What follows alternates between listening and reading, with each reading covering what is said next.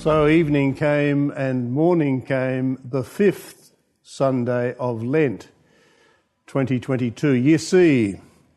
Keeping in mind that on this journey through the 5 gospel readings of the 40 days, the 2 questions that have focused the reflection are, who is Jesus?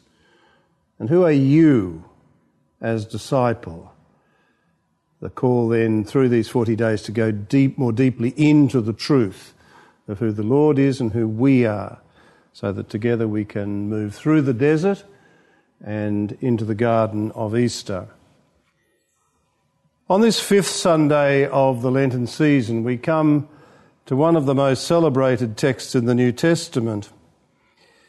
The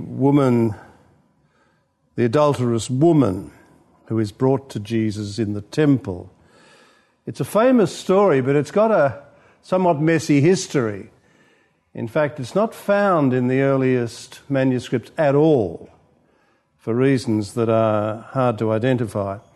But then when it does appear, eventually in the New Testament, it appears in various places in John's Gospel, and at one point, in some of the manuscripts, it even appears in Luke's Gospel. So it did the rounds, but whatever its genealogy, it is a magnificent story.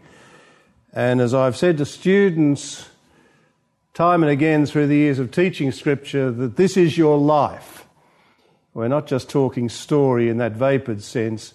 This is the Word of God that interprets us before ever we interpret the Word.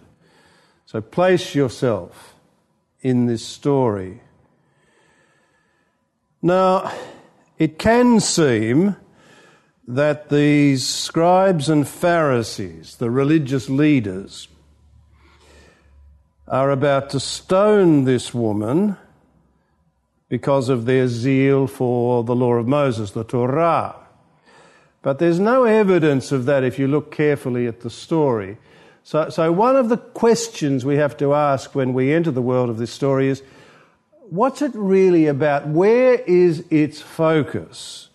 Now, it's true that a woman caught in the act of adultery was to be stoned, but so too was the man. And interestingly, in this story, you'll notice there's no suggestion that the man is there, no hint of him. He's escaped, but there's only the woman. And keep in mind too that they're in the temple. Now, if there was to be any stoning, a public execution, a la St. Stephen in Acts of the Apostles, it certainly wasn't done in the temple where Jesus is teaching. It was done outside the city. And again, the story of St. Stephen's martyrdom tells that tale. So the fact that they're in the temple, there is no man, suggests that they're not interested in the law of Moses, which is very clear in the book of Leviticus and the book of Deuteronomy, that people who are adulterous need to be expelled permanently from the community. Because you see, what was at stake was the holiness of this community that is called to be holy as the Lord God is holy. And adultery was seen as compromising that holiness of the community of God in a most radical way. It's like a finger that becomes gangrenous. At some point it has to be amputated. And stoning was a kind of amputation in order to preserve the God-given identity of this community of God. In other words, to defend the holiness of the community, which is to embody the holiness of God himself. And stoning was the mode of execution because the whole community took part. You couldn't point the finger and say, well, you were the executioner. No, it was about the community, and the whole community took part in the execution of the person or the persons. It sounds a bit brutal, but its logic is impeccable. But it would never have happened in the temple. So it's not as if they're standing there with their big rocks in their hands about to stone this woman there in one of the courts of the temple where Jesus was teaching. That's not where the story focuses. So where does it focus? The fact of the matter is Jesus is teaching the people in the temple. It's important to keep that in mind.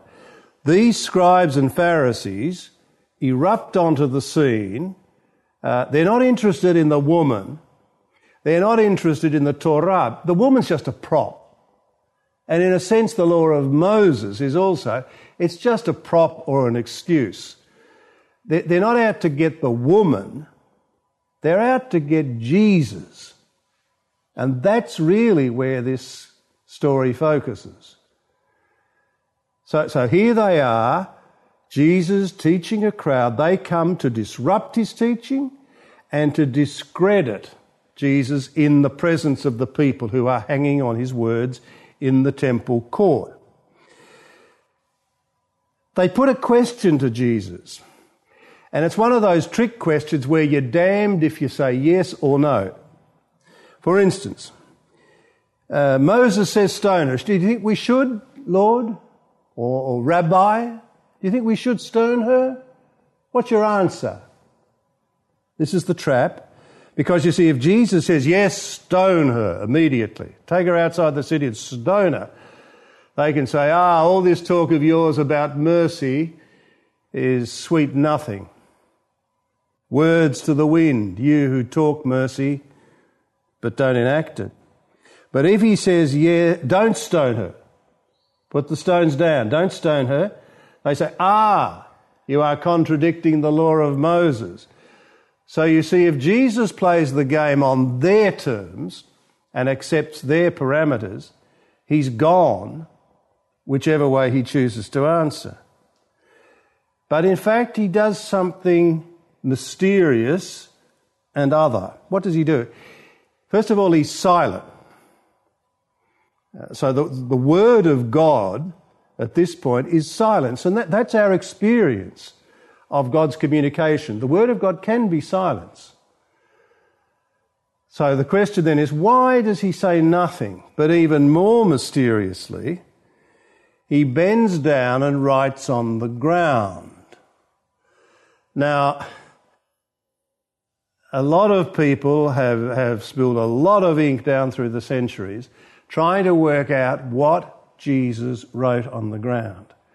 Well, as far as I can see, you'll never answer that question. It's not the question to ask even.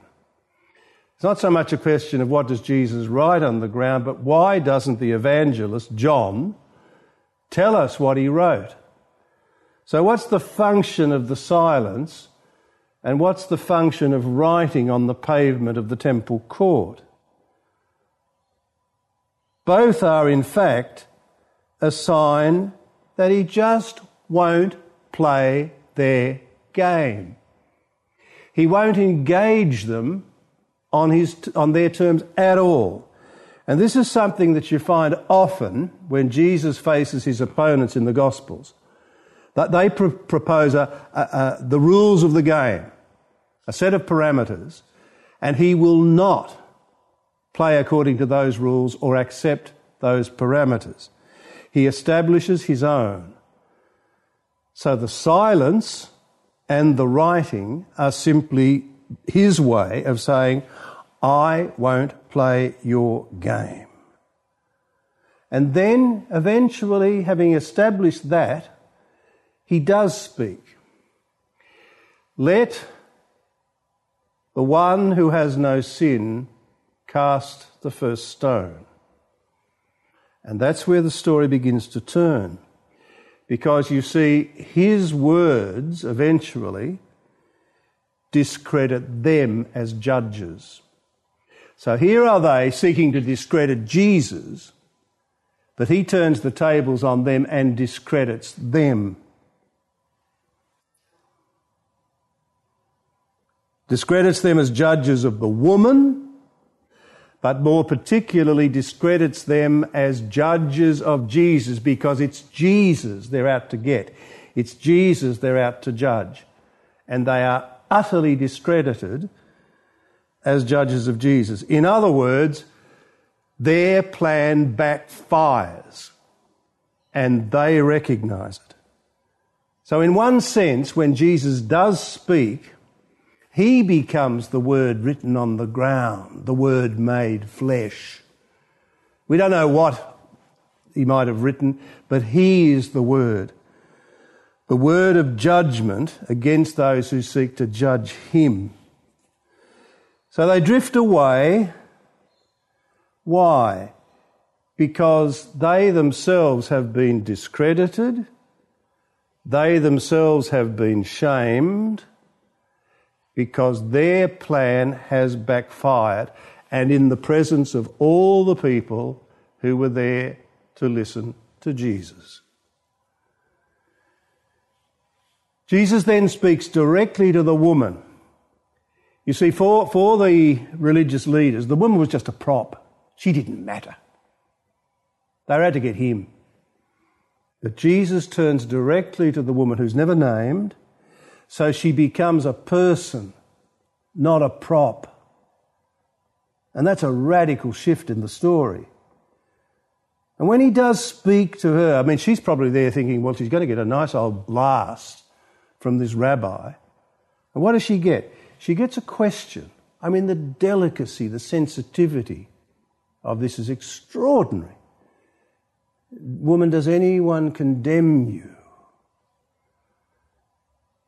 And then the word of no one, she says, hoping that he won't. And then what does he speak? Not a word of condemnation, but a word of forgiveness, and then a summons to new life. So there's the structure of the word spoken to her who is no longer a prop, but a person, a question. And the word of God, just as it can be a silence, can also be a question. It's not just statements.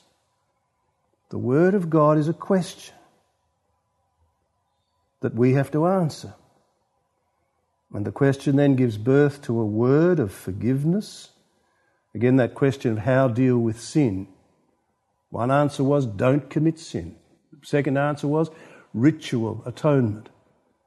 But they didn't work. And Jesus eventually will say and show the only way to deal with sin in the end is forgiveness, to which repentance opens the door. This story isn't a parable, but it has the same structure of parable as we've seen in our earlier reflections. It begins in an ordinary sort of world, well, ordinary for that time. It goes into a recognisably human world, in the temple, adulterous woman, and so on. And then the extraordinary, the deeply mysterious moment comes, born of the ordinary, and that's the kingdom moment, as I've said in an earlier reflection. When Jesus turns the tables on his opponents and turns the woman from prop into person. But also this story is unfinished because he says, go and sin no more. He summons her to new life. But he doesn't say, you come back here in 3 weeks' time and you give me a full report of your behaviour. He's not going to chase her up and keep an eye on her. She's not on parole. She hears a word, but she's not on parole. So the story is unfinished because we don't know whether she did it all over again. It's like the prodigal son.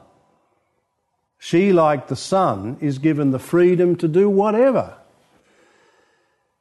by the Lord, who is forgiveness, but who is not a police officer or a parole officer who's going to chase her up. At that point we come to not the end, surely, but a point of rest in these reflections that have taken us into some deep and, I hope, engaging and even fascinating places, because these texts that we have read together are inexhaustible.